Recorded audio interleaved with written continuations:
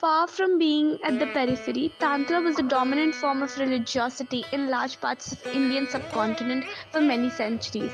According to several scholars, some of the most salient features of Indian culture, such as yoga, puja, meditation, mantras, and even the Hindu temples, originated not in the Vedas or Upanishads but in Tantra. Its influence on our contemporary beliefs and practices is immeasurable. Then why and how did Tantra become synonymous with black magic in India? In today's podcast, we discuss India's age of Tantra and how did Bhakti win over Tantra.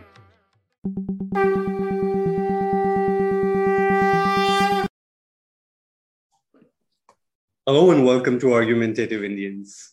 I'm thrilled to be joined by Professor Patin Burchett on the fascinating topic of Tantra. So I've always been a bit curious about Tantra, but all I knew was that it was some sort of esoteric stream of Indian religious thought that involved strange and mysterious rituals. My curiosity shot up when I almost accidentally stumbled upon a Chausit Yogini temple near Khajuraho in Madhya Pradesh.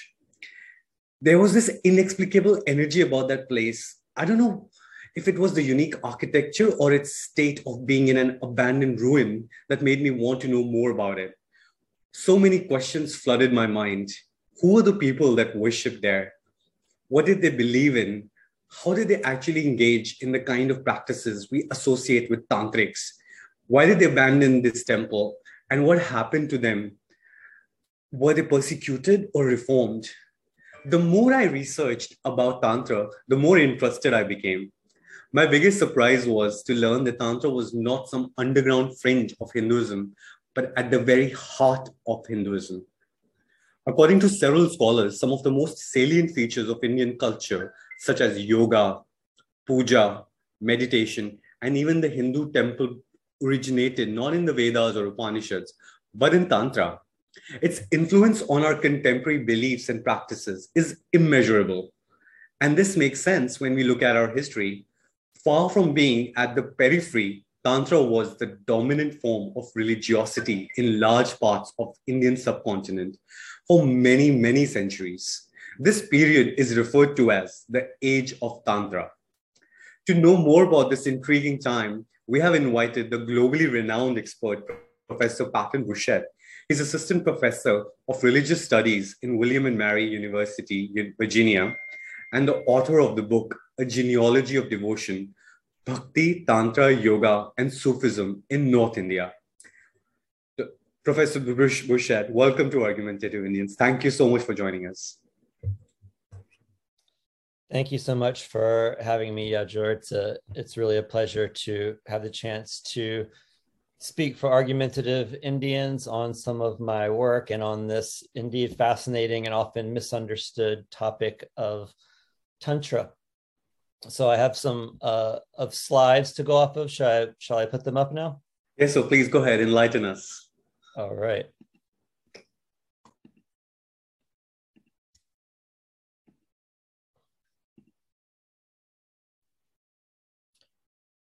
Okay. Let us begin. What is Tantra and what is Bhakti? How are these two major genres of Hindu religiosity related to each other? How are they similar? How are they different? I imagine answers immediately come to mind for many of you, but in fact, those answers depend on certain preconceptions, certain assumptions about what Tantra is and about what Bhakti is. And these understandings have been molded by particular historical contexts. The basic point then is that these are key terms for understanding Hindu tradition, Tantra and Bhakti, but these key terms have not had a consistent meaning over time. Their meanings have shifted over time. And these are the sorts of questions and issues I explore in my book, which Yajur mentioned, A Genealogy of Devotion, Bhakti, Tantra, Yoga, and Sufism in North India. This will be, parts of this book will be the basis for much of what I will say today. And in this book, I argue that For most of Indian history, in fact, practices of bhakti, yoga, tantra, and asceticism have been quite tightly intertwined. And the image on the cover of the tangled threads is very intentional. These have been kind of streams that were interrelated and interwoven together in the history of Hindu tradition. But in the early modern period in North India in particular, you see a shift in which these once tightly interwoven threads become increasingly separate, increasingly distinct. In particular, it's during the early modern period in North India, in the Mughal era, that North India's bhakti movement really gets rolling. And you see a sort of a rhetoric, a discourse among bhaktas in which bhakti is very intentionally distinguished from tantra and yoga, and often conceived as more spiritually powerful than tantra or yoga, with tantra and yoga even being unnecessary to the spiritual path. And I argue that this is something new from what happens in earlier periods of Indian history. So today, what I want to focus on is kind of how we got to think about bhakti, and more particularly, we'll focus on tantra today. How did we get to think about bhakti and tantra in the way we tend to today? What's the story that led us to our conceptions of them today? And when you think about bhakti, for the most part, it gets translated as devotion, but this is not a devotion of cold piety or staid formal prayers and rituals, so much as it's a devotion of emotional, participatory love in an intimate personal relationship with God that gets expressed in all kinds of ways: chanting, singing, storytelling, incense, flower garlands, bright colors, bells, and puja.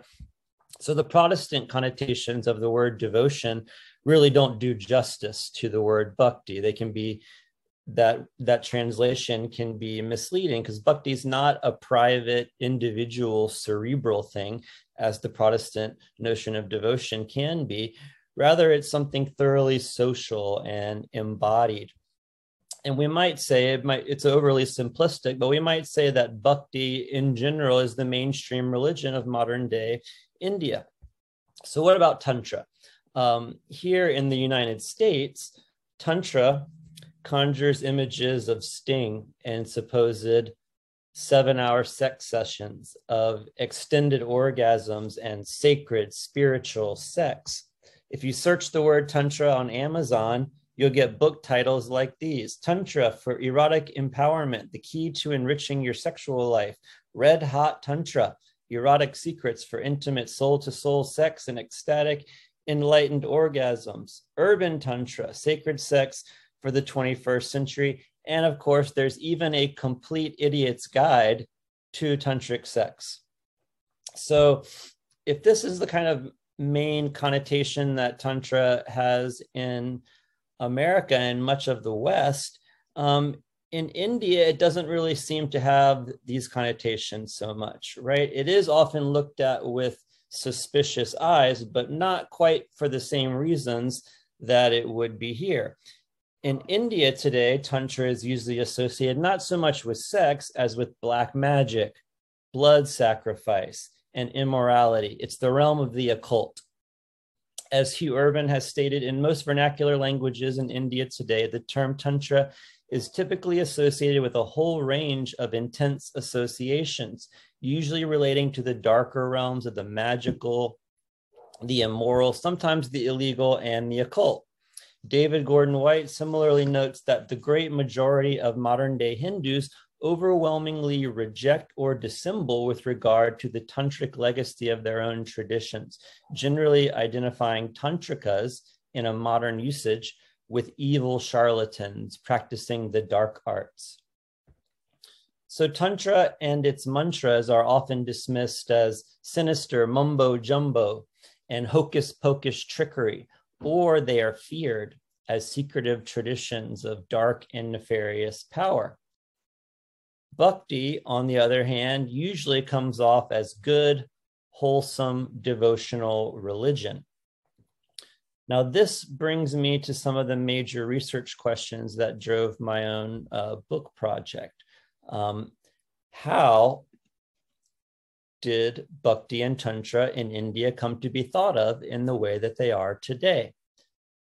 That question becomes much more interesting when we note, as the work of Alexi Sanderson makes quite clear, that Tantric religion was the dominant religious orientation of Hindu India for roughly 600 years, from roughly the 7th century through the 13th century.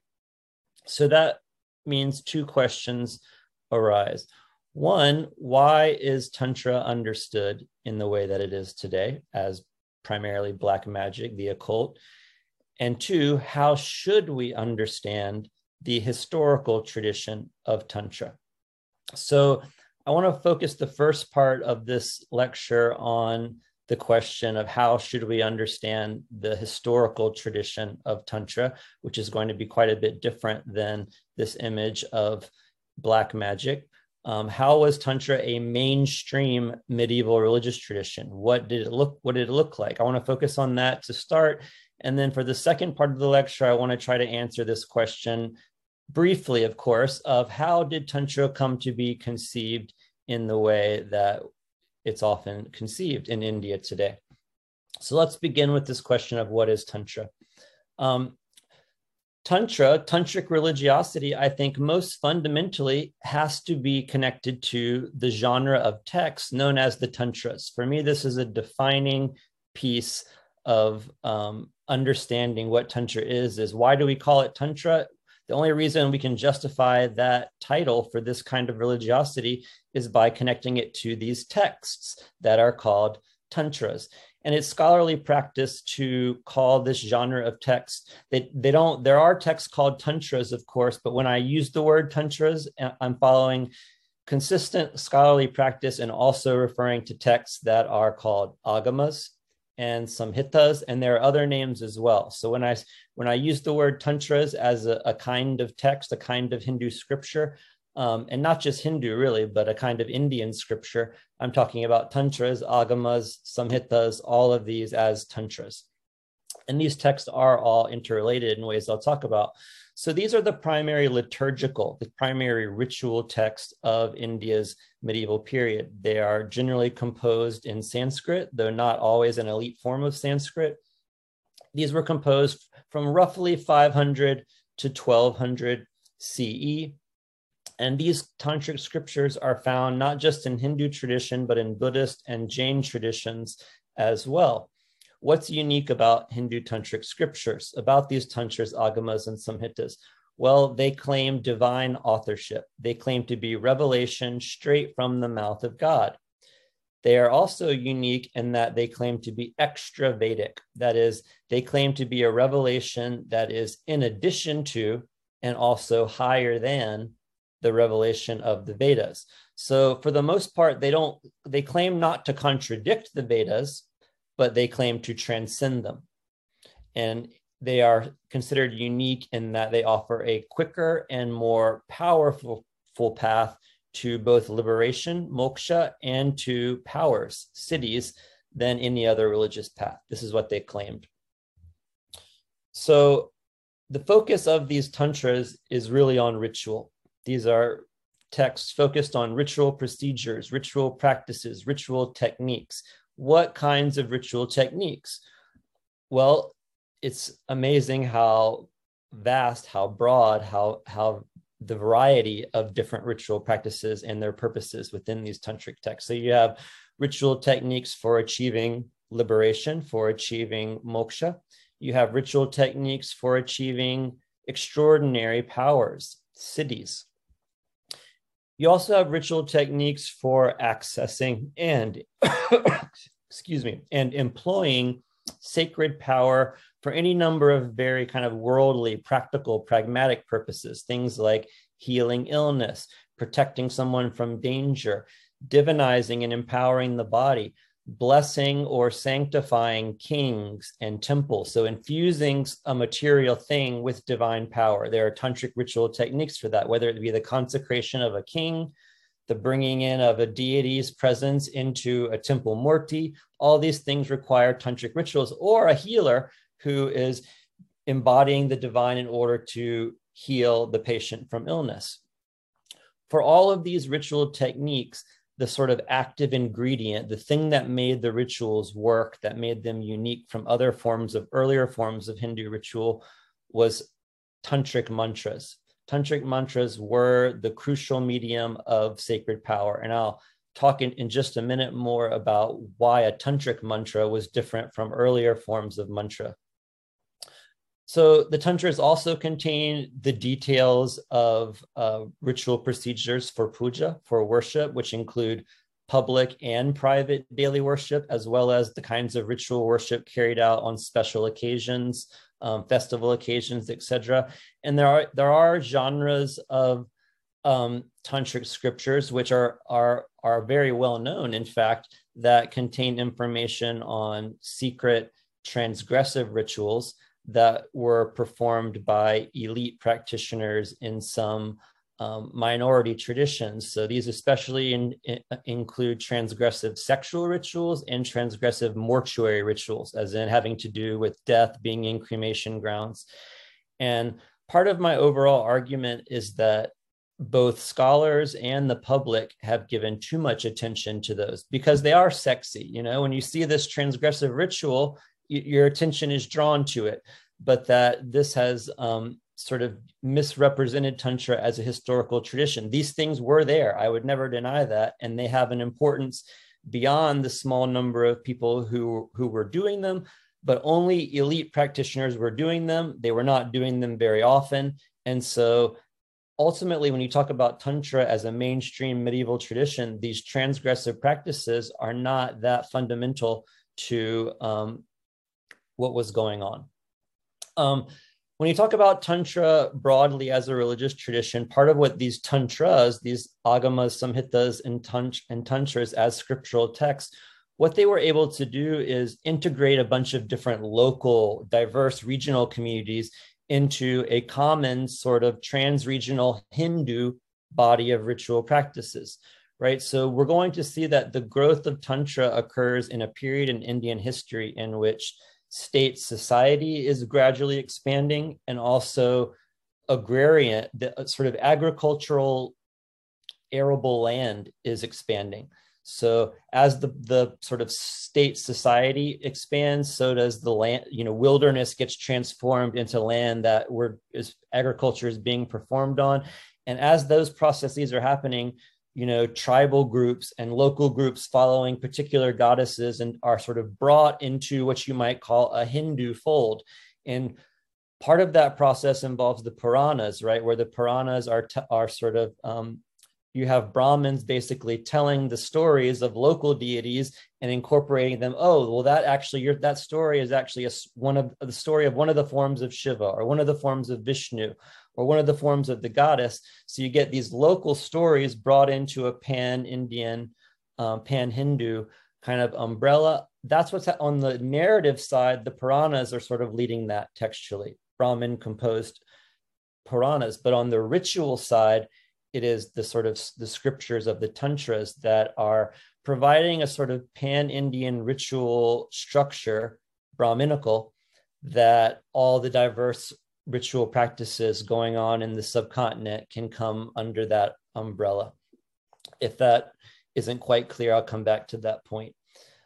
So just to start off with a very broad definition of Tantra, I think this one from David Gordon White is useful.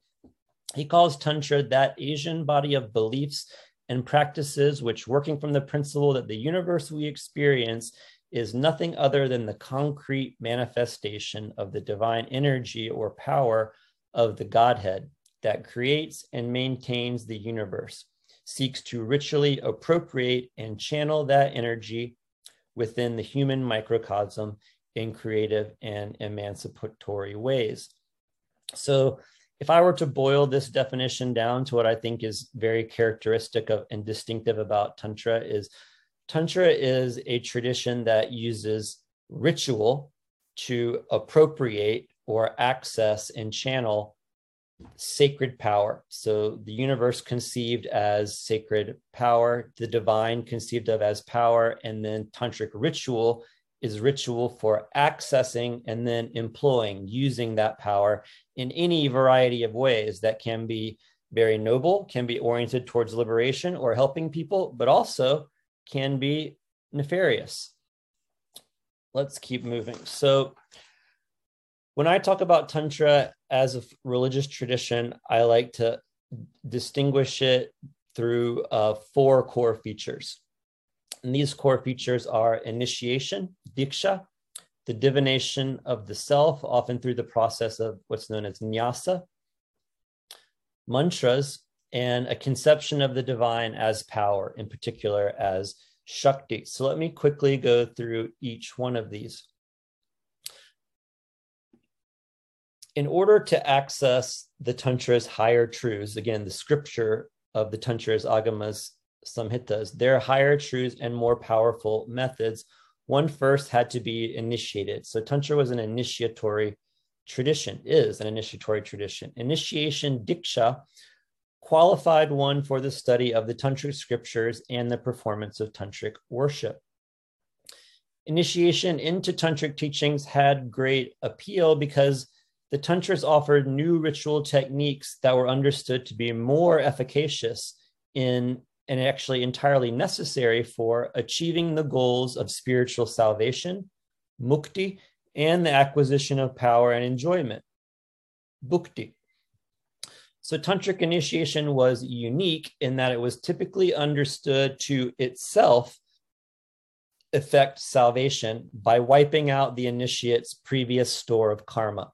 So the guru would purify the initiate's soul of all karmic impurities, all karmic stains, and subsequent ritual practice was meant merely to maintain and to perform the spiritual purity and spiritual potency that the initiate acquired in the initiation ritual. So the earliest Tantric text that we know of is a Shaiva scripture called the Nishwasa Tattva Samhita. This was composed around 450 to 550 CE. And the central innovation, what's new, what's for the most part new about this text is that in it, liberation is gained explicitly through Tantric Diksha, through Nirvana Diksha, this particular form of initiation. So in this lengthy and important ritual, the guru, who acts as a vessel of God's grace, visualizes himself entering the disciple's body and using the power of Tantric mantras to destroy the initiate's previous karma and purify his or her soul of all impurities. The rite of initiation was thought to eliminate most of the karmic bonds that keep one within samsara. The only thing that remained was to work out the fruits of one's action in one's present life. If you were still alive, you're still producing karma while you're alive, even if your previous karma has been burnt away. So that's why you had to do what was known as the daily ritual, to keep burning off the karma that you would accrue just by living in the world, even though your previous karma had been wiped out in the initiation ritual. So the daily rites burn up all remaining karma, thereby ensuring liberation at death. Important thing about Tantric communities is they broke initially from Brahmin orthodoxy by offering this liberating initiation ritual to all 4 varnas, and in some cases, even to women. So that was, this was not typical, right, to offer Shudras a path to liberation and one that was considered to be easier and more effective. The vital institutional role of the guru is presupposed in the importance of the initiation rite, because only the guru, the enlightened guru, can perform that initiation rite. The guru was understood as an enlightened, spiritually realized adept in and through whom the divine acts, who is a vessel of God and in many respects non-different from the divine. So again, this is just core feature number 1, initiation. Core feature of Tantra number 2, the divinization of the self. In Tantra, there is a general ritual structure that involves the divinizing of the body. It is part of the praxis of all Tantric traditions, whether they be Shaiva, Vaishnava, Shakta, Buddhist, or Jain. ritual purification of the body through the symbolic destruction of the body via mantric recitation. Often there'll be a visualization of a fire sweeping through the body, incinerating your public and physical individuality. And that process is followed by the creation of a divine body through the placement of mantras on one's body, that process being known as nyasa. So tantric practitioners meditate on and worship their inner cosmos and divine identity in order to internalize, visualize deities and powers as being identical to their own consciousness. This internal worship, a sort of visualization form of meditation, is often followed by an external form of worship. And there is a tantric kind of saying or axiom that only a god can worship a god. Having become Shiva, one should worship Shiva. So the general ritual structure that's found in the practice of all tantric traditions looks a little something like this. And I won't read all of this, but you see there's snana, followed by bhuta shuddhi or deha shuddhi, followed by the divinization of the body in nyasa, followed by internal worship, then followed by external worship. This is the fundamental tantric ritual structure that you find across traditions. You know, where the traditions differ in important ways is the specifics of their cosmology, the specific deities that are being visualized. Those are all completely different, you know, a Jain from a Buddhist, from a Vaishnava, from a Shaiva. But this basic structure, it's amazing how consistent it is across all those tantric traditions. Okay, number 3 as a core feature of Tantra is mantras. The mantra is the fundamental religious tool or instrument of the tantric practitioner. But what's unique about the tantric mantra is that the mantra is understood as the sonic form, the sound body of a deity or an aspect of the divine. So of course you have the concept of mantras well before Tantra, right? The Vedas themselves are mantra. But the Vedic conception of mantra is not that a mantra is the sound body of a deity, the sonic aspect of a deity. That conception of mantra is unique to the tantric tradition. Tantric mantras could be used for soteriological, as in trying to achieve salvation purposes, or non-soteriological, worldly goals. And Tantra was actually distinctive in that they emphasized the worldly magical goals just as much as the spiritual otherworldly goals. A lot of other traditions up to this point had sort of focused on the spiritual side. And Tantra, you know, still is concerned with spirituality, still is concerned with salvation, liberation, but gives almost equal emphasis to accessing this divine power in the world for just like worldly reasons. So just let me give you one example on this note, right? Many of you will be familiar with Patanjali's Yoga Sutras. And it's interesting that at least a fifth of Patanjali's Yoga Sutras is concerned with siddhis, the various siddhis, powers that you'll acquire through yoga practice. But Patanjali is very clear that these siddhis are an obstacle in the spiritual path. These things are going to happen. You might get these, but don't get kind of involved in them. Don't get absorbed in them. That's going to be a problem for your spiritual development. Tantra had a very different view of the siddhis. They view the siddhis as evidence that you are becoming divine, which is the goal. The goal is to become divine because you are divine. And part of becoming divine is getting these divine powers. So it was a very positive kind of take on the siddhis, not considering them as obstacles.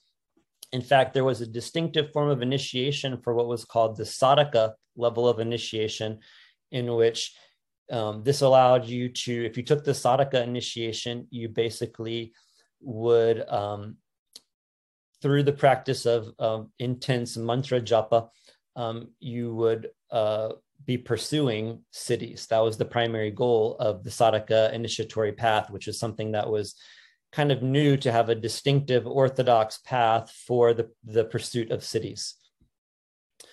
So again, Tantra's mantras had been around for a while in South Asian religion, but the tantras were distinctive in conceiving mantras as ontologically identical to deities.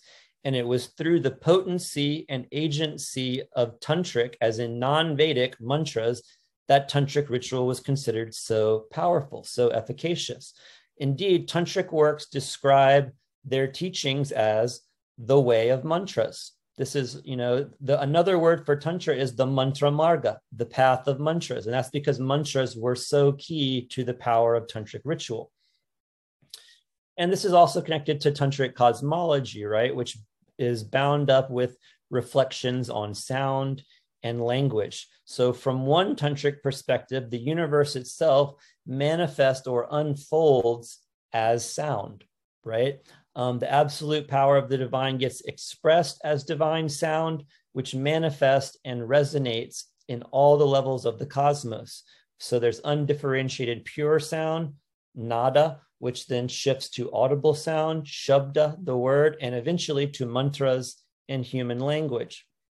Some tantric scriptures say that this cosmic or divine sound is the supreme seed within all human beings, which allows human beings to even speak, to have words, to have language. So this leads me to number 4 of my 4 core features of Tantra as a historical religious tradition, and that is a conception of the divine as power. There is a certain understanding within tantric traditions of the divine, an assumption about the cosmos itself that seems to structure all of tantric practice. The divine seems to be conceived first and foremost as a tremendous cosmic power that usually, though not in all tantric traditions, but especially in the most important ones, Shaiva and Shakta tantric traditions, gets conceived of as feminine in nature and identified as Shakti. So the divine of tantric religiosity is an infinite, dynamic, amoral, not immoral, but amoral force that pervades the universe. It circulates through the human body, through the social body, and through the body of the cosmos at large, and is able to be harnessed for a wide variety of purposes. And this is why it's amoral. You can harness that power and use it for moral purposes or immoral purposes.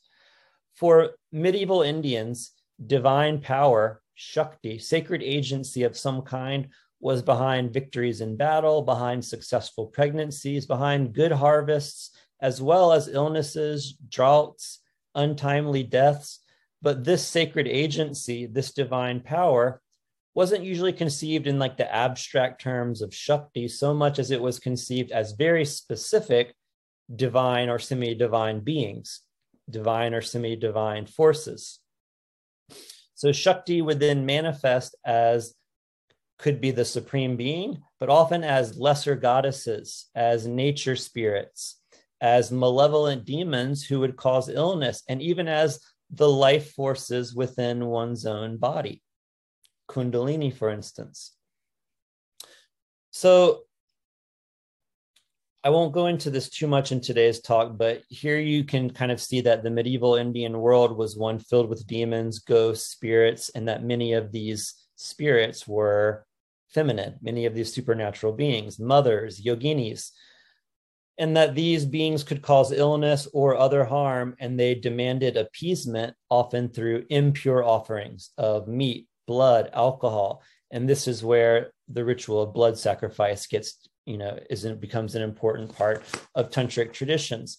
So overall, the tantric practitioner used distinctively tantric rituals and mantras to harness these powers, whether they be conceived of as demons, goddesses, inner bodily energies, or as a transcendent sacred power. In all these cases, it was tantric ritual techniques that were seeking to harness cosmic power for either spiritual liberation, but just as often for worldly pragmatic reasons. So if those are 4 key features of Tantra, the other key thing to talk about is the cosmological features of the tantric tradition, tantric cosmology. The specifics of tantric cosmology differ in the details for each tradition quite a bit. but you basically see these features in the Tantric cosmos. Tantric cosmos tends to be what I call emanationist, as in energy or sound or power or consciousness emanates from a pure, transcendent divine source, and then becomes less subtle, more diluted, more kind of condensed as it moves from the divine gradually to the human world of materiality.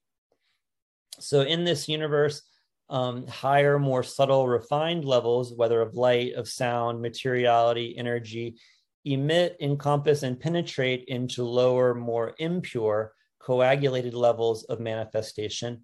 But those levels can be reabsorbed back into the higher levels. So one way of framing the goal is to sort of, if part of the cosmic process of creation is sort of a pure one that emits out into a diverse many that is, not as pure, then part of, you might consider the tantric process one of inverting that process, returning up the levels back to the pure one. So one example of this is in Tantric revelation itself, which it's understood that the Tantric revelation was revealed for the sake of suffering souls. So it comes from the mouth of God. Then, usually if it's a Vaishnava Tantric scripture, it comes from the mouth of Vishnu. If it's a Shaiva Tantric scripture, from the mouth of Shiva. But then typically it goes to minor gods hear it. And then the minor gods pass on the revelation to sages, who then pass it on to ordinary human beings. The written text, the actual text itself, being a smaller, simpler, kind of limited version of the higher revelation. So that kind of the example of scripture and how it proceeds from the mouth of God all the way down to human beings is sort of one example of this process of emanation from a pure source to a more corrupt one that you see in the Tantric cosmos more generally. The Tantric cosmos is also hierarchical. The universe consists of a hierarchy, a kind of continuum of levels of consciousness, energy, and sound, from pure divine consciousness and cosmic sound all the way down to the grosser, less subtle forms of consciousness that we inhabit or even lower than us. The Tantric cosmos is also what's been called an oscillating universe, in that there is a movement from the one to the many, with the more differentiated particular aspects of creation becoming increasingly gross and impure as they get more distant from the pure source, followed by a reabsorption back into the primal undifferentiated source. Finally, you often see a gendered kind of sexualized dynamism built into the Tantric cosmos.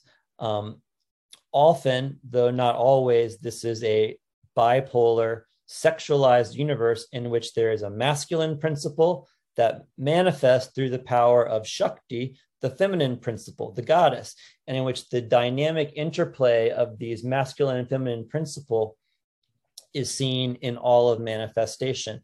And you do see this, of course, in Tantric art and imagery.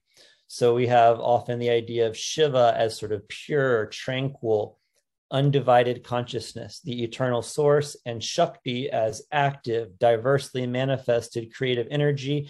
And in some sense, the universe itself is a product of their dynamic union and an expression of their play, even their sexual play.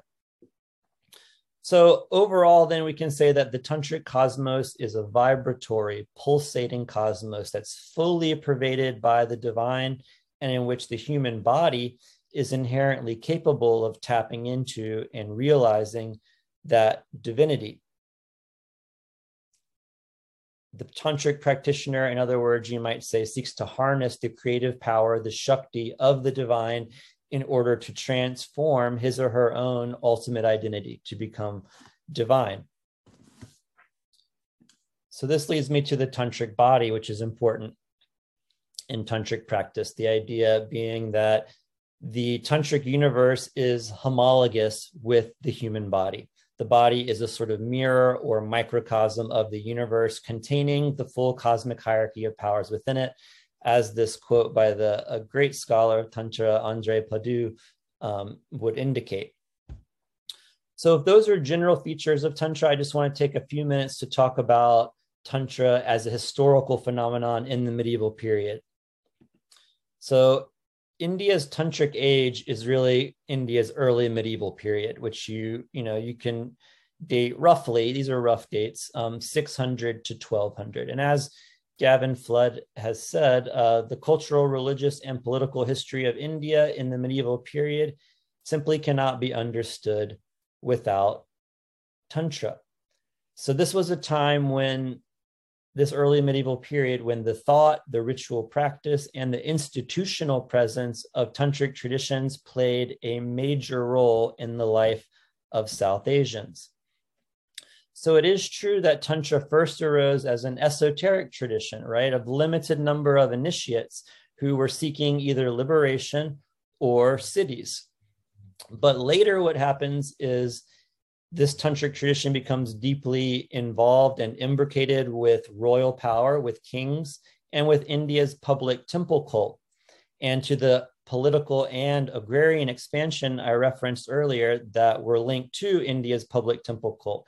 And what this process did was it made Tantric ritual, Tantric institution, and Tantric ideals of what sacred power, what divine power is. And these ideals were epitomized in the figure of the Tantric yogi or the Tantric guru. It made these ideas and institutions a fundamental part of mainstream Indian society during the medieval period. So during this time, Tantric monastic orders and their institutions became really key players in the early medieval religious and political economy, an economy that linked together sort of lay bhaktas on one hand, with Tantric yogis on the other, and with kings on the other, in a sort of triangular exchange of economic, socio-political, moral, and spiritual capital. When you look at the major religious communities of early medieval India, whether they were Shaiva, Buddhist, Vaishnava, or Jain, they all came to share what you might call a parallel repertoire of Tantric rituals for initiation, installation of images, and regular worship. And they also shared patronage relationships in which they offered basically the same powers and protections to the same royal clients. They were competing for kingly support, kingly patronage by offering the powers that Tantric ritual could offer these kings, but that only the Tantrika could perform. As Christian Wedemeyer has stated, those communities centered around various Shivas, Vishnas, Buddhas, and Tirthankaras in the late first millennium participated mutually in a pan-Indian religious culture, most of whose structuring assumptions were the same, and in which a variety of ritual forms were shared and developed across traditions. And this pan-Indian culture was in significant part a Tantric one. Now, it is true that there was a small minority of dedicated Tantric adepts who performed transgressive sexual and mortuary rituals. And these individuals did have a significance beyond their small number. But my point is that their story, the transgressive Tantrika's story, is just one small piece of a Tantric tradition that includes, much more importantly, the biggest and most preeminent religious communities of the medieval period: the Shaiva Siddhanta, the Vaishnava Pancharatra, the Buddhist Vajrayana, and their pervasive institutional networks. And the Tantric tradition, even beyond these major traditions, also included a widespread community of Tantrikas who were practicing things like healing, exorcism, and what I call practical magic, as in various practices and rituals intended to affect this worldly health, protection, wealth, harming even of others. So between the 7th and 12th centuries, Tantra rose to prominence in South Asia as Hindu rulers increasingly embraced relationships with Tantric gurus and their Tantric communities. Tantric gurus claimed that their initiation and consecration rites, their abhisheka rites, would endow kings with a power beyond that of their rivals and would bring them victory over their enemies, leading to long and distinguished reigns.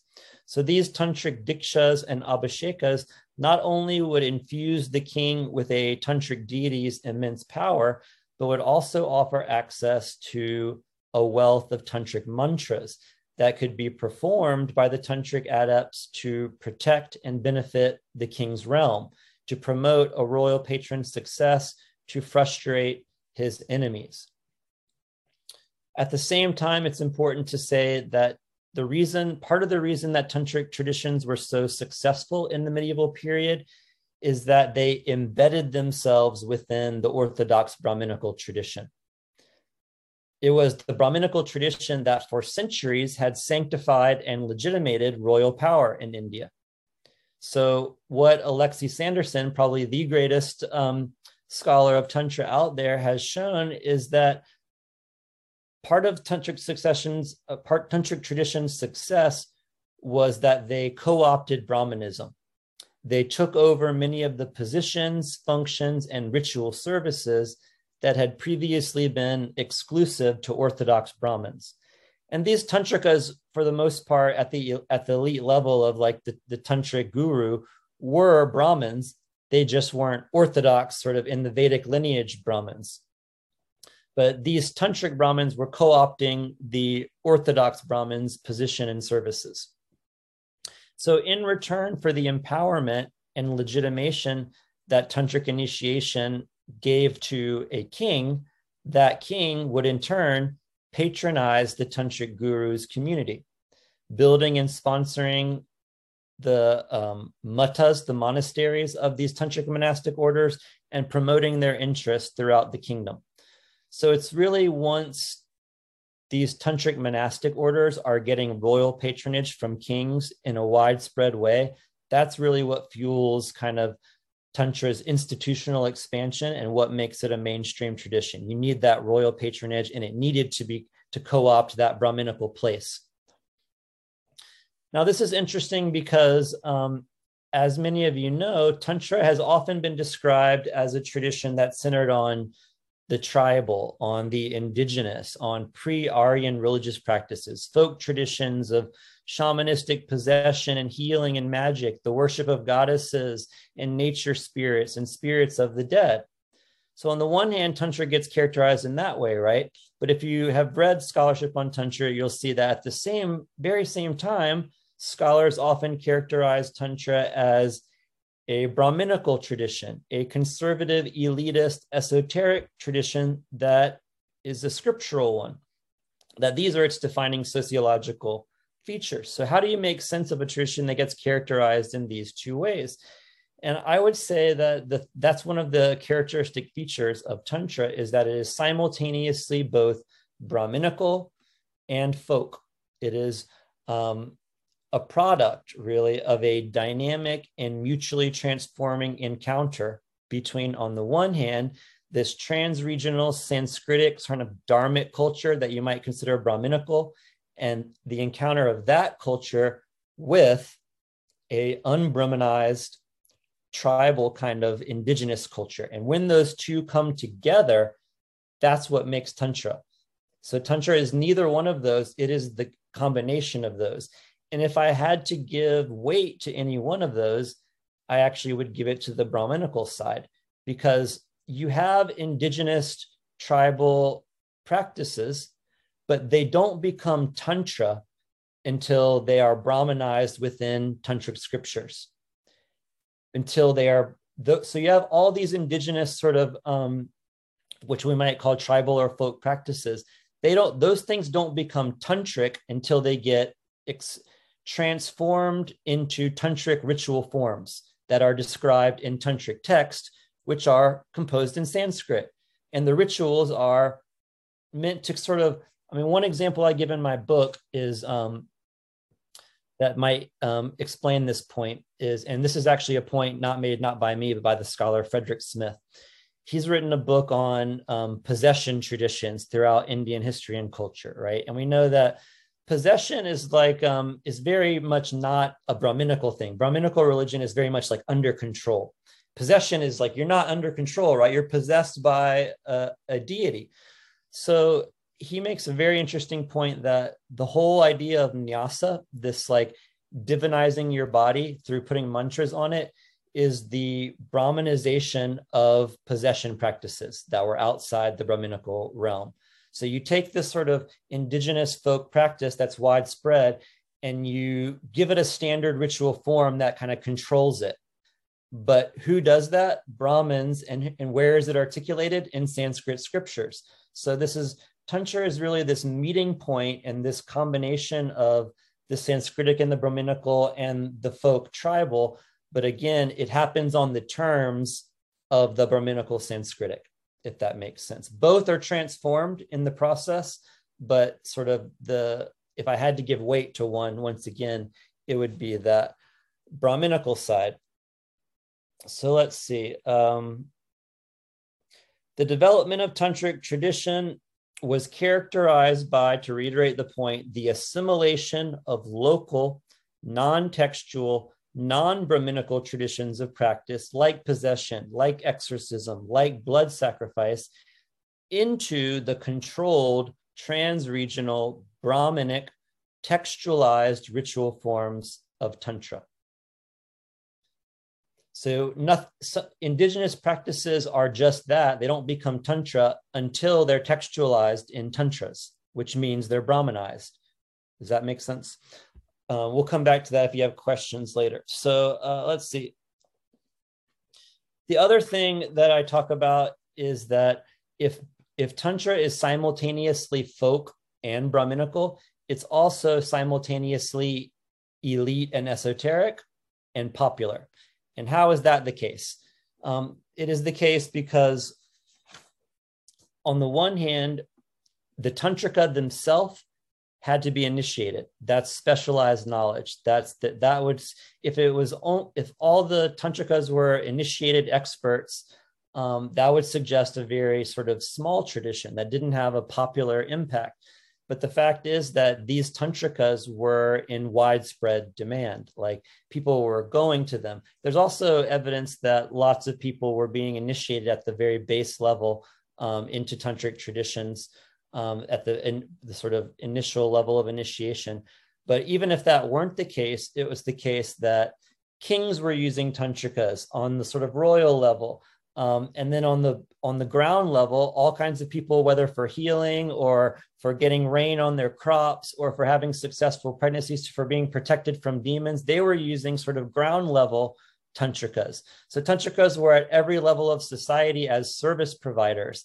And in that sense, just like not everyone's a doctor, but we still think of like biomedicine as like a pretty mainstream part of our culture, even though there aren't that many doctors.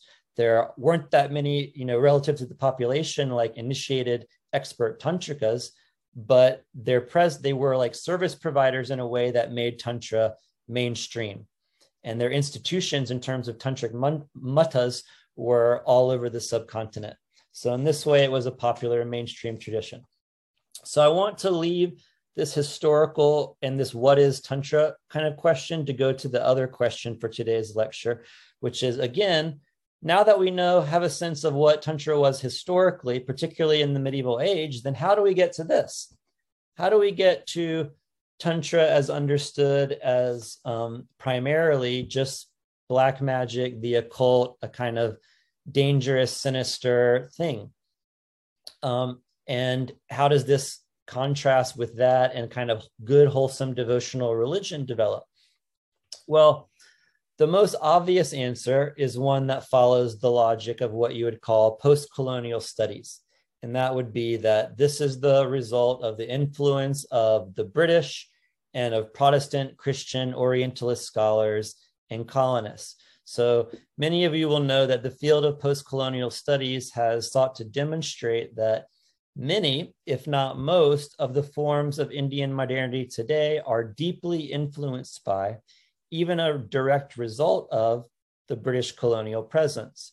So just for example, according to post-colonial scholars, Indian understandings of science and of what constitutes proper religion were fundamentally molded by and can be traced back to British colonial attitudes, British categories, British modes of thought. So one of the changes that it's generally thought that the British brought about was the shaping of Indian conceptions of religion into a shape conforming to European Enlightenment dispositions. So Europeans had as a result of their own history, had these categories of this is proper religion and this over here is not. That's magic. That's not proper religion. And this argument would be that basically these ideas rub off during the British colonial period on Indians. And Orientalist characterizations of Bhakti and Tantra would seem to offer evidence of just this. When you look at late 19th, early 20th century Western scholars, they drew on native Christian, especially Protestant conceptions of religion as being something that's monotheistic, something that's personal, something that's faith-oriented, to identify Bhakti, first with Krishna worship, but later with the larger category of Vaishnavism.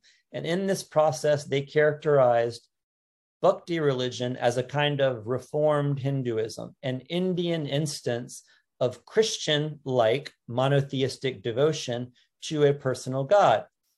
On the other hand, however, tantric forms of Hindu tradition, with their focus on power, their sometimes bloody and erotic imagery and rites, served as the magical foil to Bhakti religion, and were quickly singled out as India's darkest, most irrational element. The extreme Orient, the most exotic aspect of the exotic Orient itself. In particular, we see this in the work of Monier Williams, a 19th century British scholar of India. He wrote that Bhakti, which he identified with Vaishnavism, is, quote, the only Hindu system worthy of being called a religion. And he stated furthermore that Bhakti alone among Hindu religious forms possesses the essential elements of a genuine religion. For there can be no true religion without personal devotion to a personal God. When it came to Tantra, however, Monier Williams had a very different opinion.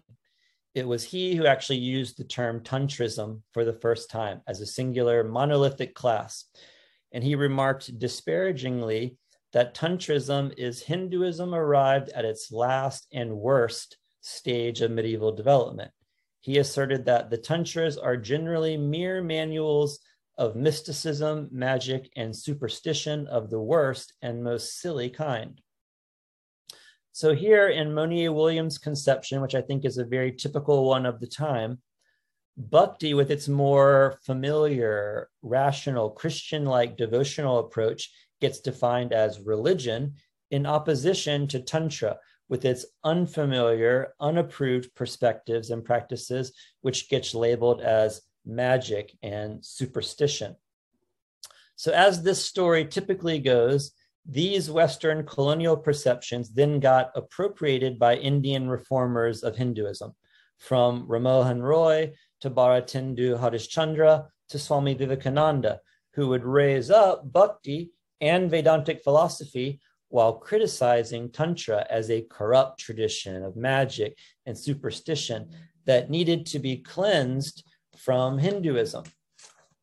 So when we consider these sorts of historical figures and their views alongside current present-day conceptions of Bhakti and Tantra, it might seem we have evidence for a rather open and shut case of Western colonial perspectives making their way into the outlooks of the Indian people. I'd like to suggest that this is in fact not the case, or at least that the situation is not at all so simple. My take, the whole take of my whole book, is that post-colonial studies and that approach we've learned a lot from it, and there's no doubt that colonialism had a huge impact on Indian culture and on the makeup even of Indian society today. This is undeniable, and post-colonial studies has shown us, the details of that. However, I think the kind of pendulum of post-colonial interpretations has swung a little bit too far, to the point that now many scholars seek the answers for modern Indian perspectives only in the colonial period and fail to look back further and see continuities. And so part of my work is to do just that. So my research suggests, can I put my screen back up there? Oh, I think I lost the screen sharing ability. You can do it. Go ahead. Okay.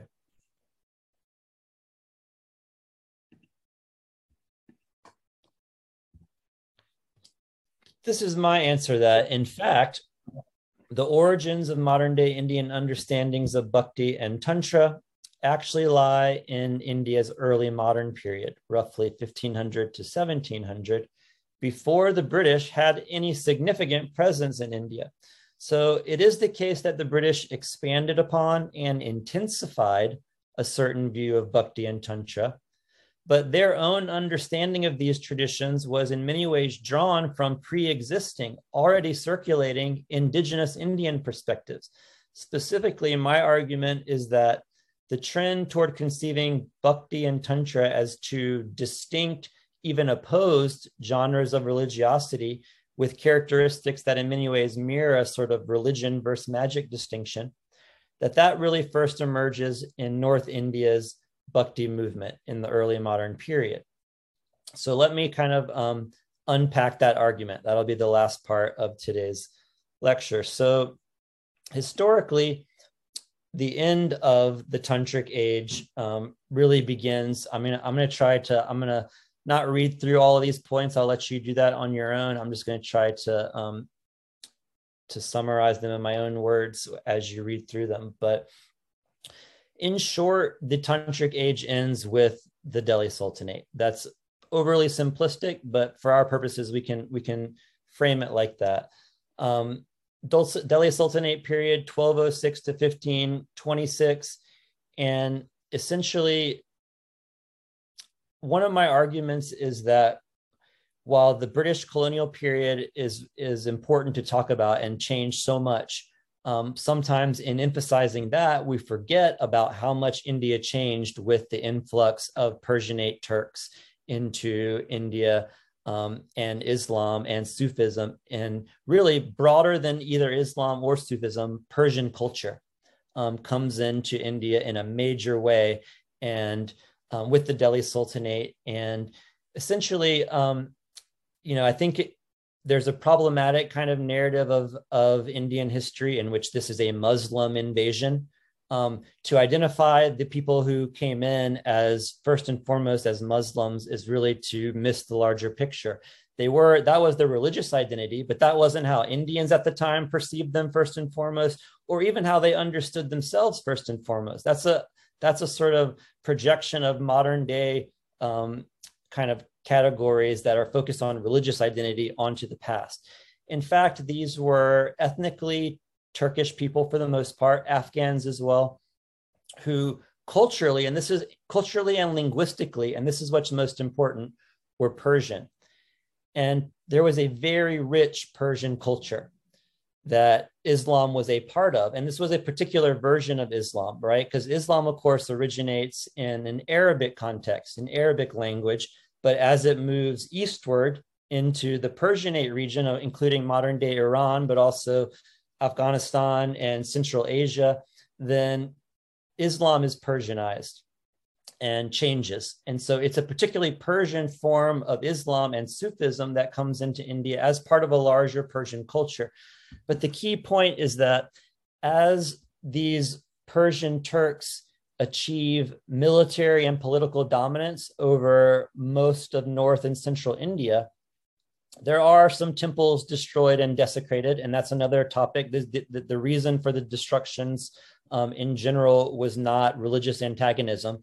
It was a very political motivation because temples were sites of royal power. This was something Hindu rulers have been doing to each other for centuries. If a Hindu, upstart chieftain wants to take over a kingdom, the first thing he's going to do is destroy that ruler's royal temple because it's the symbol of his political power. So this was happening in India, that kings were destroying each other's temples, and the Persian Turks just followed that practice because that was how you delegitimated the ruler. So there were temples destroyed and desecrated, but once the initial conquest was over, there's no evidence that those destructions continued. In fact, both under Sultanate and Mughal rule, Hindu temples were patronized by these in this era. But the point is that Persianate culture, the real conflict isn't Hindu versus Muslim. That's not how it was understood at the time. It's Persian culture versus Brahminical Sanskritic culture. That's the real conflict. Because for millennia in India, to express yourself in, literature, to express yourself in the arts, in scholarship. The language of power and sophistication was Sanskrit. That's unquestioned. And who were the arbiters of Sanskrit? The Brahmins. And Brahmins were just assumed in Indian culture to be, you have to have your rules sanctified by Brahmins. Brahmins are these just crucial kind of class. The Persians who came in, they just didn't share those assumptions. Sanskrit, that's not special to us. We don't feel like, a scholar, a work of scholarship or philosophy or literature needs to be in Sanskrit for it to be good. And we also don't feel like we need to be consecrated by Brahmins to be like valid rulers. So that was the real conflict. And what you have is, as Persianate culture expands militarily, politically, but also just culturally, there's no longer the same support. There's no longer the royal patronage for tantric institutions that was there before. And so institutional tantra gradually kind of declines. And you see that in the written comments here. So here's just a quick slide on Delhi Sultanate, which really is a term, of course, referring to 5 different Sultanate dynasties. And this is the period when, Islam, and particularly a Sufi form of Islam, becomes a major influence. And what you might call an Indo-Persian culture forms that, is impossible to parse out today. Like, we know that Hindi and Urdu, for example, at the spoken common level are basically the same language. Like, that's just one kind of indication of how Indo-Persian culture like merged together in ways that we can't like now, like piece apart, pull it apart. It's impossible. So the Delhi Sultanate, critical time. And in the Delhi Sultanate, it's not so much that Tantra completely dies, it's just that institutional, public, patronized Tantra goes into decline. So tantric ritual forms and techniques persist, but often in non-tantric contexts. So many of the rituals developed in Tantra still keep getting used, but they're not in the same context. They're in the context of bhakti, or they're in the context of Vedanta understandings. At the same time, while sort of these major traditions like Shaiva Siddhanta and those tantric monastic orders go into decline, there are sort of less patronage-dependent lineage of tantric ascetics that continue to persist and even become more popular. The primary example being the Nath yogis. So I would argue that the Nath yogis are, in fact, the primary public representatives of Tantra after the Delhi Sultanate. And these, of course, they trace their roots back to Gorakhnath and Matsyendranath. They have roots in the Siddha tradition and in Kaula Shaivism. But the Naths are really a very diverse group. They're not, they didn't share any particular system of practice or even ideas. There were certain kind of things that linked them. They had distinctive insignia. They often wore large hooped earrings and a singi, a horn, around their neck. So there was a sort of visual identifier. And they basically had what I call them the main representatives of Tantra. Is their whole process was becoming divine, right? And accessing divine power. And they didn't do that so much through like the tantric rituals of the tantric age, so much as through yogic practices, particularly forms of Laya yoga that are connected to Kundalini yoga, and also forms of Hatha yoga were being used by the Nath yogis to divinize themselves, to access this sacred power that's a very tantric kind of perspective, and that I argue was in key tension with both the Sufi perspective and the Bhakti perspective. So this is where I'm going to go through this as quickly as I can, but this is really what my book talks about in much more depth. Like, actually, there's only one chapter in my book about the Tantric age. Most of my book is about the early modern period, the rise of the Bhakti movement, and how it distinguishes itself from tantrikas and yogis in especially the Mughal period.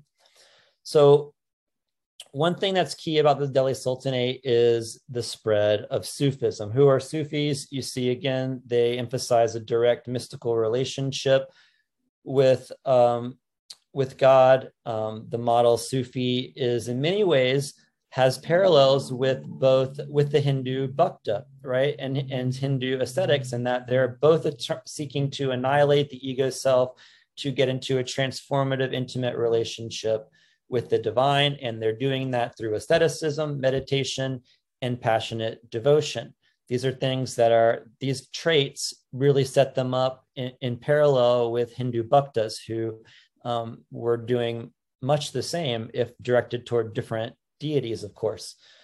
So the Sufi tradition, I won't go into depth on this, but it expands across India during the centuries of Sultanate rule and becomes a major cultural force. The predominant form of Islam that influences Indian culture is a Sufi form. There was, of course, a form that's connected to the ulama that was much more conservative, especially in the urban centers. But their influence on the broader culture wasn't much at all compared to Sufisms. So here you see that Sufis were actually interacting with the Nath yogis and other tantric yogis quite a lot.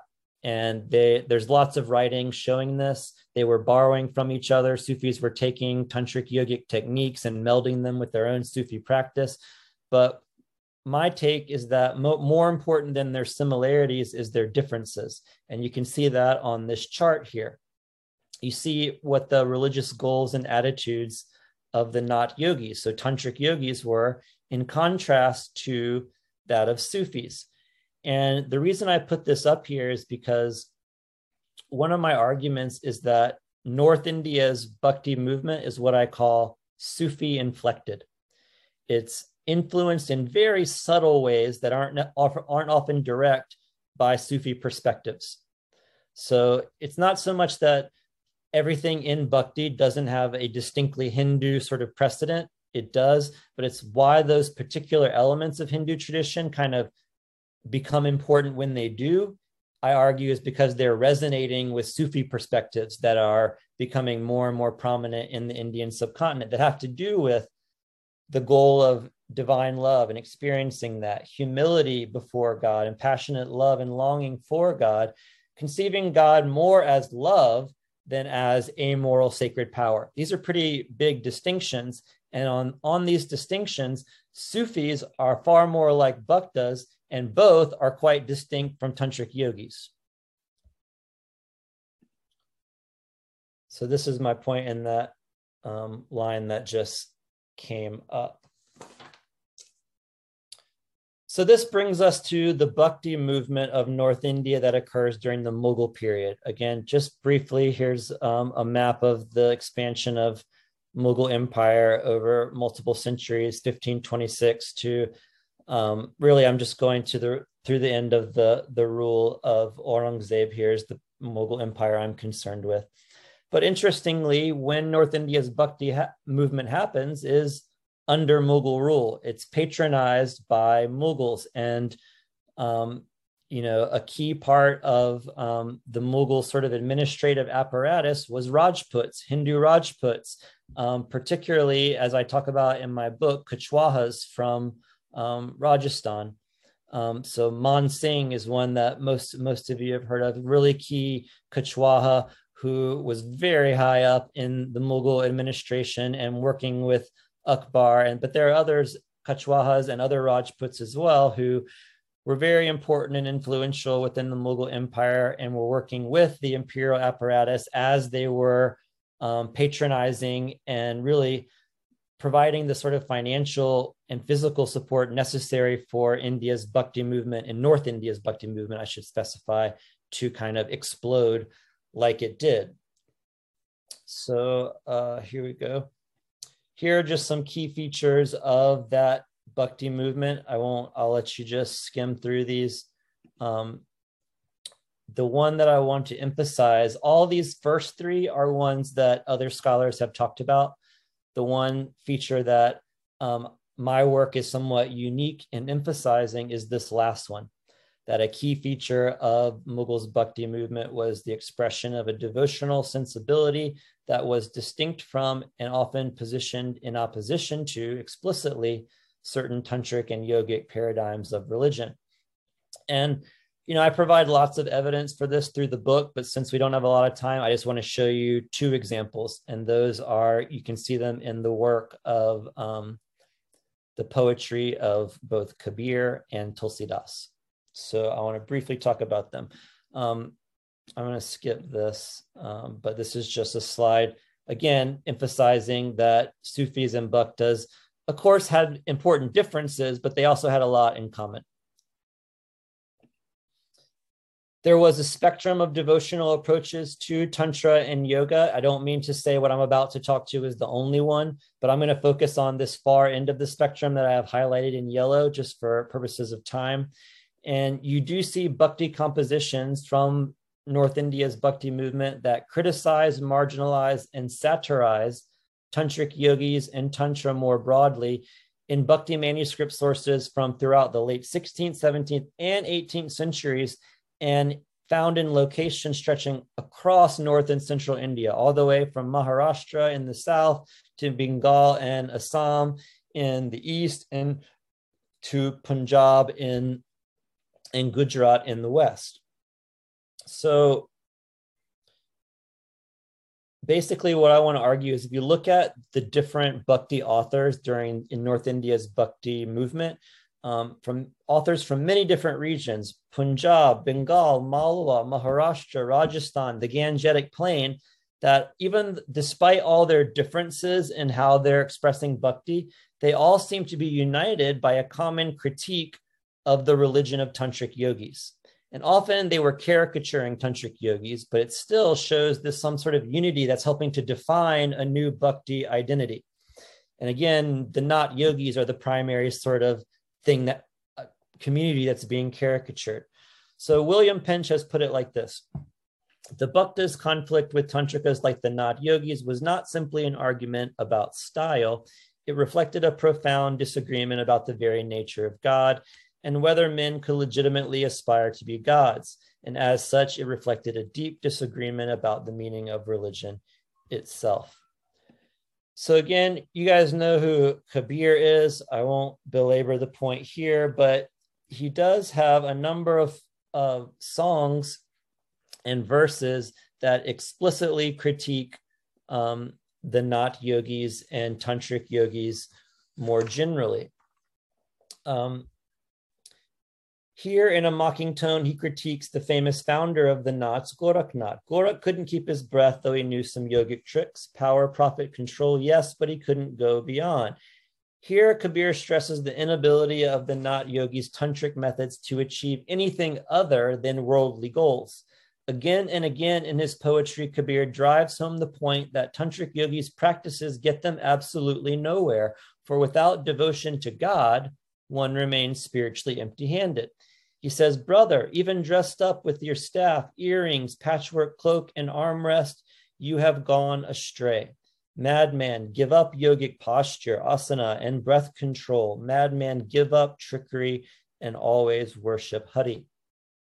In another poem, he states, go naked if you want, put on animal skins. What does it matter till you see the inward Ram? If the Union yogi's seat came from roaming around in the buff, every deer in the forest would be saved. And if shaving your head spelled spiritual success, heaven would be filled with sheep. And brother, if holding back your seed earned you a place in paradise, eunuchs would be the first to arrive. Kabir says, listen, brother, without the name of Ram, who has ever won the spirit's prize?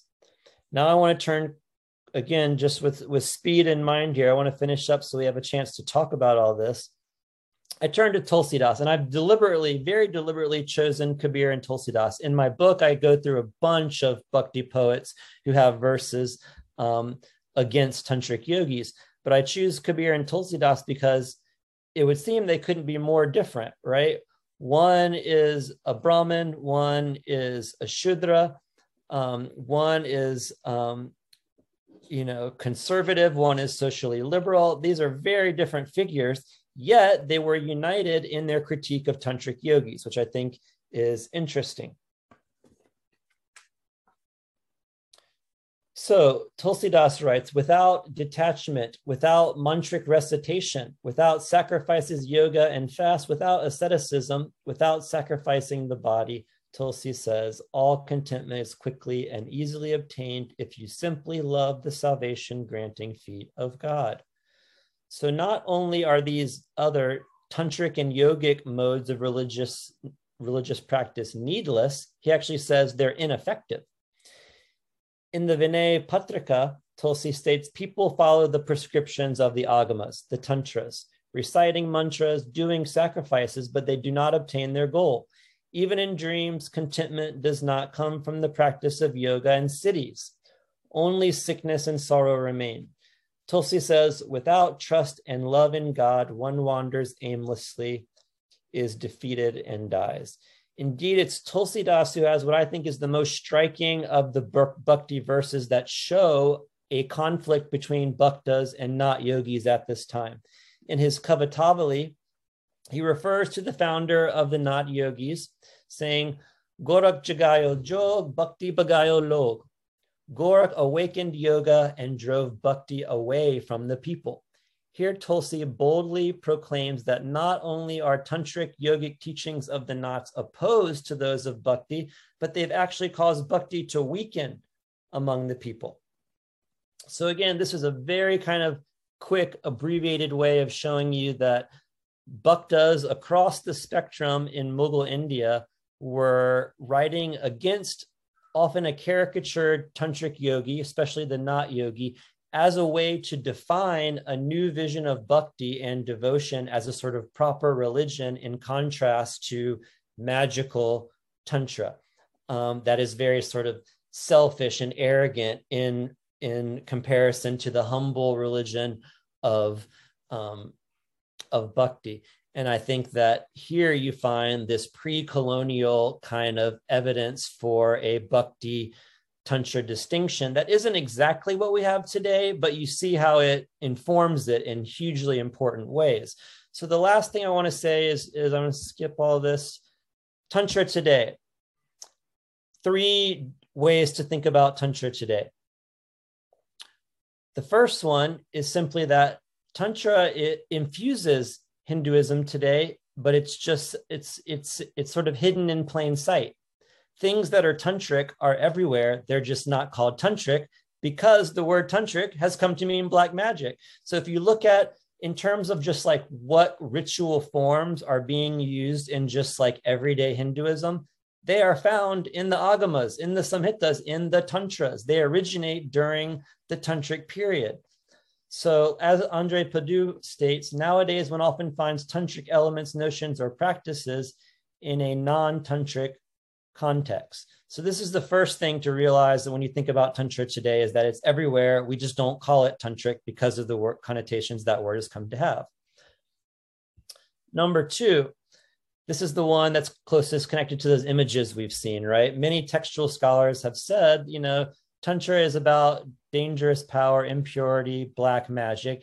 And this is the kind of tantra that you're well aware of. You see it in movies, right? And there's TV serials that, there's been a real interest in like the Aghoris, for instance, who again are this kind of marginal group, yet the amount of attention because it's so sensationalist, right? Let's talk about the Aghoris, scary tantrikas, but there really haven't been that influential of a tradition. But this stuff is out there. And there's also a perception in media reports out there related to this, that it's sort of like the unenlightened, uneducated rural Indians are like subject to the superstitions of tantrikas. And there's even been, for example, in Maharashtra, you're probably aware, in 2013, Maharashtra became the first Indian state to pass a law, the Maharashtra Prevention and Eradication of Human Sacrifice and Other Inhuman, Evil, and Aghori Practices and Black Magic Act. Wow, that's a very lengthy act. Making it explicitly illegal to practice human sacrifice or to deceive, defraud, or terrorize the public by propagating so-called miracles or invoking ghosts or mantras. So there's this whole like rationalist movement, and it's seen that like the people subject to tantra are these like ignorant rural people who are superstitious. And so that's one piece, but what that sort of take on tantra doesn't doesn't do justice to is that there's another form of Tantra, which is number 3. This is the final one, that is quite pervasive in popular culture in India today. Philip Lukendorf has talked about how in this kind of neoliberal consumer capitalist India that we've seen since the 90s, right, Tantra has become more interesting to people. They want the kind of quick fix that Tantra can combine, but without the bad associations of Tantra. So you have kind of quick fix Tantra, but often in a Vaishnava context. Or Madhukana has done some great work on what she calls Bazari Tantra, popular forms of orally transmitted tantric practice that you see throughout the marketplace, molded to the ethos of consumer capitalism, in which you have tantric ritual and yogic prescriptions all about acquiring power to solve life's problems, to attain one's neoliberal consumer capitalist desires. She says, Tantra, for better or worse, has found a new space in the public arena and is now regularly engaged with by Indian film stars, high-powered business people, civil servants, and politicians. So again, I think these are kind of 3 ways to think about Tantra, or 3 ways Tantra is thought about in India today that I just want to kind of leave you with. And with that, I will stop lecturing and we can open this up. Thank you, Professor Bhuchet. I think this might be the most comprehensive and definitive lecture on Tantra out there in the public sphere so far. So thanks a lot for that. That was amazing. I might have to watch the video a few more times to assimilate everything. But some things that just struck out to me is very interesting was you started off with talking about the expansion of agrarian civilization or peoples, and then incorporating the various tribal groups, the forest people, as we call them in India, into their fold. And at that time, you talk about the main Brahmanical orthodoxy co-opting a lot of tribal gods and practices into its fold. But further down the conversation, as Tantra becomes bigger and bigger, you say that it was Tantra's smart move or whatever, deliberately or inadvertently, to co-opt Brahmanical orthodoxy into its fold, where they say that Vedas are part of Tantra, but Tantras transcend the Vedas. So it's actually interesting. It's kind of like it becomes one of those things, who co-opted whom ultimately. And because at some point, it seems to make a lot of sense that perhaps these were pre-Brahmanical customs in India, or at least in among certain groups of India that continue and become, because the way we see these fierce goddesses in Tantra, they don't seem to fit into the whole Vedic setup. It seems that they do come from a different religious thought lineage, and they sort of became part of it. But at the same time, I wonder, like, seems, at least when we talk about the practices, like you mentioned, involving corpses, skulls, blood, meat, ashes, even sexual fluids. Now, these are impure practices. So my question is, like, were these practices already going on among the forest people or whatever, and they became incorporated and they sort of made their move, came into the mainstream? Or was this like a conscious refutation of Brahmanical orthodoxy at some point, where because of its exclusive nature and its tough hierarchy, there was a sort of a subtle revolution among the people where they rejected its concept of purity and this deliberately started doing everything impure? There's not an easy answer. This is still a question that scholars debate with one another. So I would say that much of the transgressive sexual rituals in particular that develop within Tantra are developed by Brahmins who are feeling like in specific secretive, that's important, ritual context, that they can break all the purity codes of Brahmanism in the most radical ways, and that will sort of slingshot them to liberation. So here you think of people like Abhinavagupta in the Kashmiri Shaiva tradition, where you have, this wasn't, again, it was important this was done privately. These Brahmins would not have wanted people to know they were doing this, but in the context of secret rituals, you're the most polluted of substances you're consuming. You're having sexual relations out of wedlock, so adulterous sexual relations, often with this is a Brahmin often having it with a Dalit woman, and that was very deliberate to just that these sort of these sort of social categories and restrictions are ultimately holding you back, your mind back from fully becoming liberated.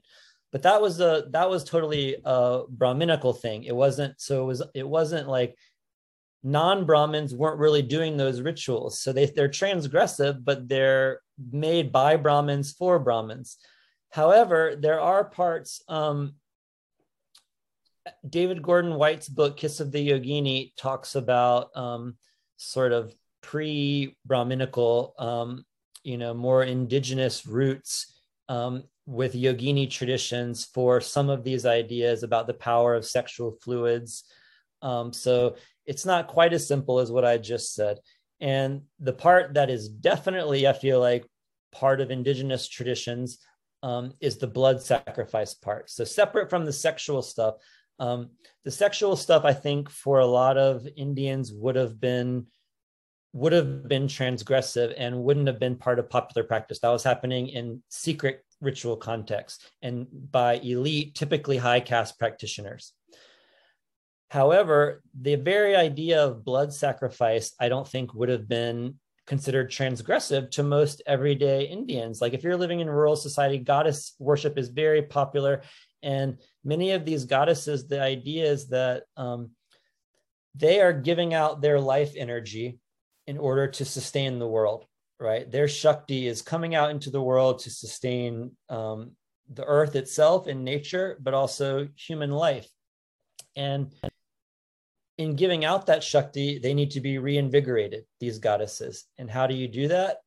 You with blood, with blood sacrifice, right? So that becomes a fundamental part of kind of Hindu religiosity at, you might say, an indigenous, a folk level early on, and persist to the present in a way that I don't even think it's fair to consider blood sacrifice as transgressive, if that makes sense. Okay, but so just to go on further with that, so for example, I'll take one specific example. Menstruation. There is in Brahmanical Hinduism, there is this whole concept around a menstruating woman being impure, and for in Tantra, like, I'm just curious, did they actually believe that the blood related to menstruation would actually empower them? Did they believe in that, or was it just to piss off the Brahmins? Like the fact that they made it such a special thing in their offering, was it an overt rejection of Brahmanical orthodoxy, like going the opposite way, or did they really believe they're going to extract power from that? It's a good question. I mean, part of the problem for this is, like, when, as a textual scholar, our evidence comes from texts that are Brahminical for the most part. So it's not always easy to sort of to isolate what the pre-tantric practices and beliefs were prior to them getting incorporated into tantric scriptures, which I think is, as these indigenous folk, or whatever you want to call them, practices and beliefs get brought into the Brahminical fold, that's how you see them. That's when you see them as Tantra. So to see their like pre-tantric form, it's not always easy to find that. We can kind of imagine what that was before that.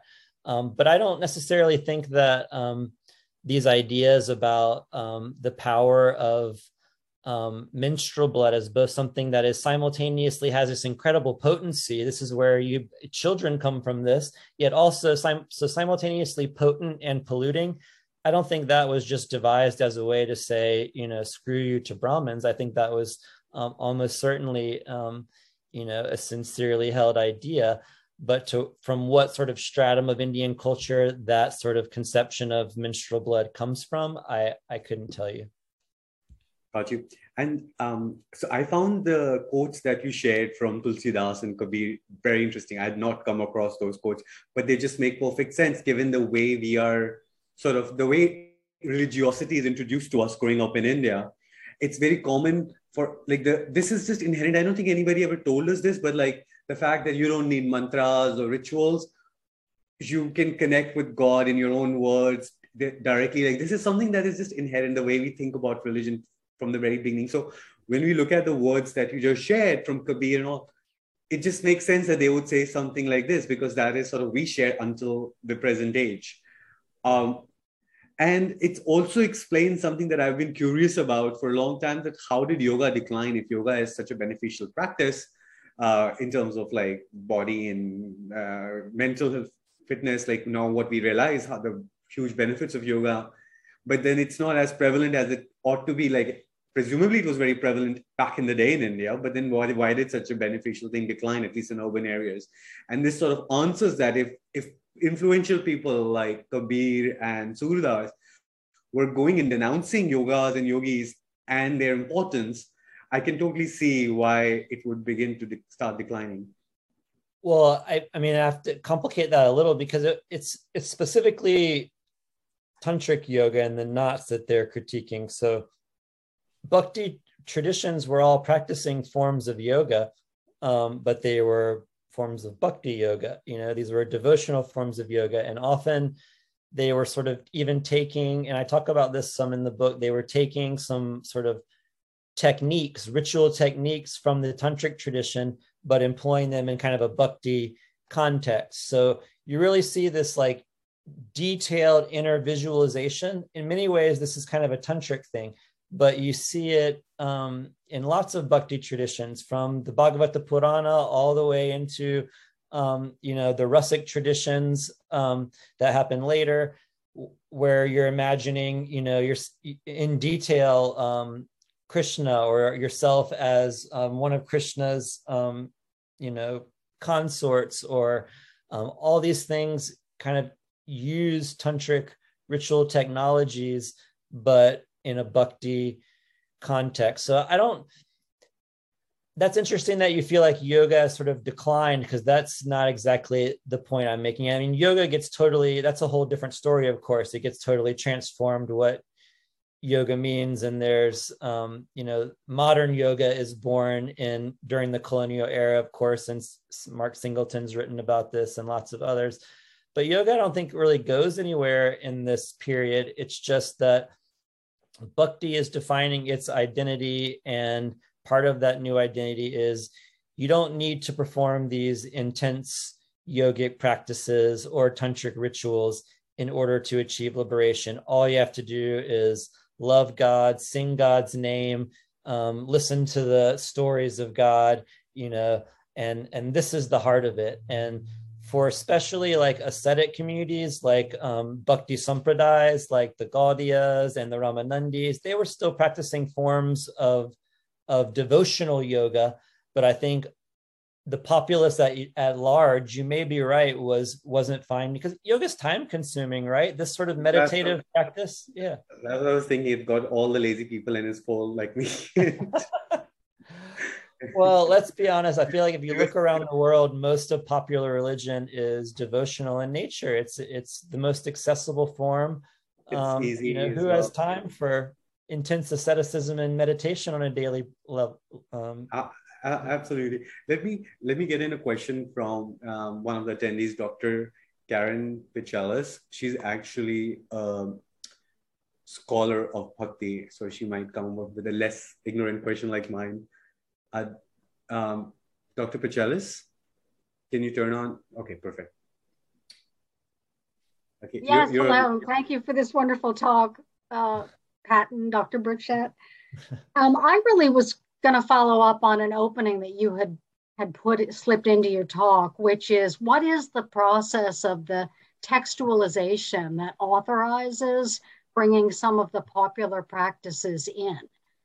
Does this have to do with the agamas or the samhita? I mean, where would you locate that, and what, if anything, can we say at this point about that textualization process? No, it's a great question. And the funny thing is, I'm much more of a Bhakti scholar than a Tantra scholar. And here I am giving a talk primarily on Tantra. So this part of my book, when I get into this idea, it's a bit speculative, though I feel like it's certainly grounded. But I think this is an area that the Tantra scholars, the Tantric studies folks, I would really love to see them do more work to sort of lay out how this specifically happens. In the book, I gave one example drawing on Fred Smith's works from how kind of folk practices of possession likely are what became like Brahminical practices of Nyasa. But a more specific example I give is from the work of Michael Slauber, who talks about the Garudika tradition. So there are all these Bhuta Tantras and Garudika Tantras, where basically the Tantrika in these texts is essentially a kind of a healer, and their focus was especially healing snake bites. And so it seems very likely when you look at what these Garudikas, like what they're doing, what they are, it just, again, that's where the actual like detailed research needs to be done to lay this out. But it seems very clear that they must have been some sort of like indigenous healer type personality that had some sort of shamanic form of possession of Garudika and was then doing healing from it. And then you look at the Garudika Tantras and you see that sort of figure get textualized. And what they were doing, that was probably a kind of loose, orally transmitted form of like possession and healing, get sort of codified into a tantric ritual form in these tantric scriptures, the Garudika Tantras. So I don't know if that helps, but unfortunately, I don't like get into the details of that process really any more than that. But I hope scholars kind of do that dirty work. That was a great answer. Thank you. That just reminds me of like really famous films from India from the 1980s when they would have these tantrics and shape-shifting snakes, and how the tantrics, especially the Nath tantrics, right? So they would show those cults where they look at Gorakhnath as their sort of founding figure, and then they would basically have the powers to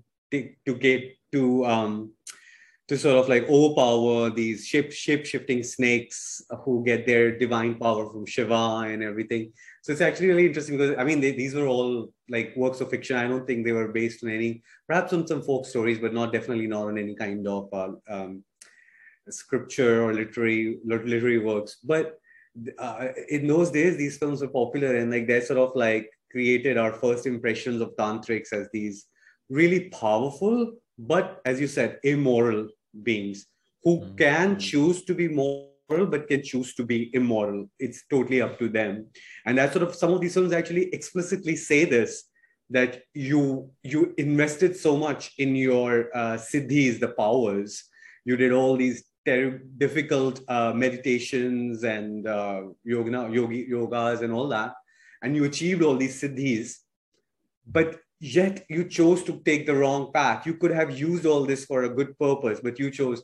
So it's interesting because religion, the way we think about it, at least in modern day, is inherently moral, right? When we think of God, it's almost like synonymous with good, and God should always take the side of the good, of the honest, and support them, and always I guess like truth will win over evil, or good forces win over evil. That's like a very basic, I guess, if we forget about all the rituals and practices which may come from Tantra, I think this is the biggest difference that we have from Tantric philosophy. That contemporary God is not amoral, is inherently moral. Like morality is defined by God. You're supposed to be moral because that's what God wants you to do. I agree. And again, I think it's maybe, you can't assume influence necessarily, but this is an interesting way where Islam and Bhakti line up, right? There is a supreme God who, by definition, is moral, is benevolent. That's a key aspect of that deity's identity, that supreme God. Whereas you're right, for the Tantrika, the divine is power, and you access that power, and maybe you use it for good, maybe you use it for evil, but the divine is power to be accessed and employed. Yeah. And fascinatingly, many of the ancient religions were ambivalent about God's morality in a similar way, not just in India, but I think even if you think about the ancient Greeks, their religion, the gods are not necessarily moral, they're just powerful.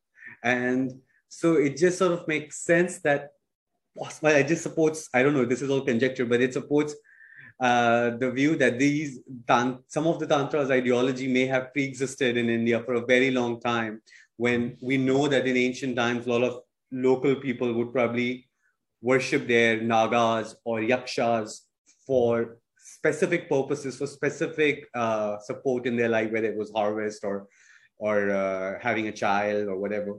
So those gods are not necessarily moral. You worship them, you make them happy, and you get whatever you want. And to me, this is quite interesting because later on in Bhakti period, I guess I can't talk at length about Gita, but one of the most important things that we learn about Gita is that God says that you shouldn't worship all these other gods for small, different things, because then you will get distracted from your path to moksha. I guess you were saying something similar about Patanjali telling people not to go get into all these other siddhis. But this is one of the things, like there is an incident in Bhagavad Purana where Krishna actually tells the people of a village not to worship a Vedic god, villagers are afraid for good weather and all that. And he says, you should only worship Vishnu in the Vaishnava tradition. And because they don't, then that god brings calamity on the village. And that's when Krishna, as a child, he lifts up a mountain and still saves them from that calamity. So, but still saying that like you shouldn't get distracted and go to these various gods. But you can see you can sense that there is a movement going on, trying to bring in all the people into your fold, taking them away from whichever different cults or religious streams they were sort of involved in. I find all this really fascinating in terms of like what we can interpret from these religious scriptures in terms of this, what was going on historically at the time, like the social forces that were at play. You also see this in the level of mantras, right? So in tantric tradition, there are all these different mantras, some of which are semantically meaningless, right? These bija seed mantras, but they're considered to be the sound forms, sonic forms of deities. But by the time you get to this, at least North India's Bhakti movement, there is only one mantra, which is the name of God. So all these other mantras, you're not supposed to. So you see almost like this centralization happen, where now it's just the name of God. All these other mantras that are sonic, that stuff doesn't work. That's that tantric stuff. But chant the name of God, and that will get you there. And this may be too simplistic, but I think one dimension of this is that the Mughal Empire was arguably the most centralized state India had ever had up to that.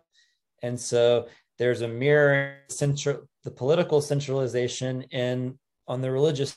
Now, just as the emperor is to be worshipped in a certain sense, God too is like an emperor in this centralized state. Again, I think that's overly simplistic, but I do wonder if that new political context of centralization had some effect on the kind of centralization of God in a certain sense that's happening. No, and you're absolutely right. Like the mantras, the way we are sort of, at least in the common impression in India is that mantras, we don't think of them as ineffective. We think they're powerful, but you should not go in that direction. Like it's sort of like, oh, those are things that are really powerful, but you stay away from them. You just take God's name again and again and again. And like chanting God's name, but instead of like, and we believe, well, I don't know if most people believe, maybe I'm superstitious, but there is a concept that those things can be powerful, with sort of, you don't want to get involved in those powers. Like superstitions, like, oh, stones can have powers, but stay away from all those precious stones. They might influence you in strange, weird ways. So there's like these fears now associated with them. That's what I want to point to. That there are these collective memories that how these mantras used to be powerful and people would rely on those powers, but now there are fears associated with the fear of the unknown kind of thing. which is why the tantra that's kind of making a comeback is typically very quick to identify itself as white tantra. They often use that word, you know. So even it's mixed with kind of the new age spirituality scene in India, where you have people talking about the power of mantra, of kundalini yoga, of, you know, but all kind of typically put to use for some sort of consumer capitalist desire, you know, so I can get this career or get this material thing that I want. It's been interesting to see kind of tantra get repurposed in that way. I wonder if it actually ever disappeared, because I think India has its ways. I think everything sort of coexists. It just goes, morphs into something else and like stays in these various pockets and then reemerges at other times. And right. And I have been to temples. I don't want to get too much, but I have been to like temples where tantric traditions are practiced fairly overtly. And although it might sound like superstition and all, that the mantras and like just chanting off something, but in my personal experience, what it does is that it does create some sort of energy around it. So it's hard. It doesn't make sense until you experience it. And when you experience just the rituals and having to go through all the rituals, even if you don't understand it, it does create a kind of vibe and energy. And I can see why people would find that spiritually moving, and why they would have these spiritual experiences through those mantras and those rituals. I think it's one of those things that you got to experience to be to make sense of it. But I just wanted to very quickly come on to the last question I had, which was that you talked about Delhi Sultanate, that how the royal patronage, as well as the popularity of Sufi sects, as well as on the other side, the rapid expansion of bhakti, and both denouncing Tantra kind of resulted in Tantra sort of getting moved to the periphery of the Indian religious spectrum, and also it lost royal patronage. So that is well understood. But I'm just curious as to before, like during Tantra's age of prevalence, when it was the dominant form of religiosity, so before the Delhi Sultanate, were there still groups that were that rejected Tantra and were still standing aloof, sticking with Brahmanical orthodoxy or some kind of Puranic traditions, but rejecting Tantra and denouncing it even before the Delhi Sultanate period? Certainly, yes. And particularly those who remained within Brahmanical orthodoxy, they just said, no, Tantra is not a valid revelation. So there were plenty of groups that were opposed to these tantric communities. And again, that's all occurring in, that's the kind of sphere of that other scholars are going to be able to answer this question a lot better than I am. But the short answer is yes, there were definitely the Brahminical orthodoxy that opposed these tantric communities and the newfound power that they were getting. And I think that would be the big difference, though, is there isn't that kind of there isn't opposition coming from the Bhakti side earlier on. So far as I'm aware, it's coming more from Orthodox Brahmanism, because they've got their position taken from them, right? And they don't think that these tantras are valid revelation. But you don't see early on during the tantric age, so far as I'm aware, you don't see any kind of Bhakti traditions critiquing Tantra or critiquing Tantrikas. They're thoroughly kind of merged together. Okay, understood. Well, thank you. That was very enlightening. I thoroughly enjoyed the conversation, and I hope everybody who's going to watch this video is going to find it like very enlightening. There is so much lack of knowledge around Tantra, and it has been people have sort of like, going back as you said, all the way to 1200, people have been denouncing it and tarnishing it. So even if we do like one drop of effort in terms of rescuing its image from how much it's been tarnished, I think that goes a long way. So I hope people who watch this video, if you find this interesting, if you thought it was informational, educational, do please share it among your own network so that we can sort of help in dispelling a lot of misconceptions that surround Tantra, which was and continues to be a great school of religious and philosophical thought in India. And thanks a lot, Professor Patan Burchett. It was a pleasure to have you with us, and we hope to have you with us again in future. Thank you. Thank you for having me.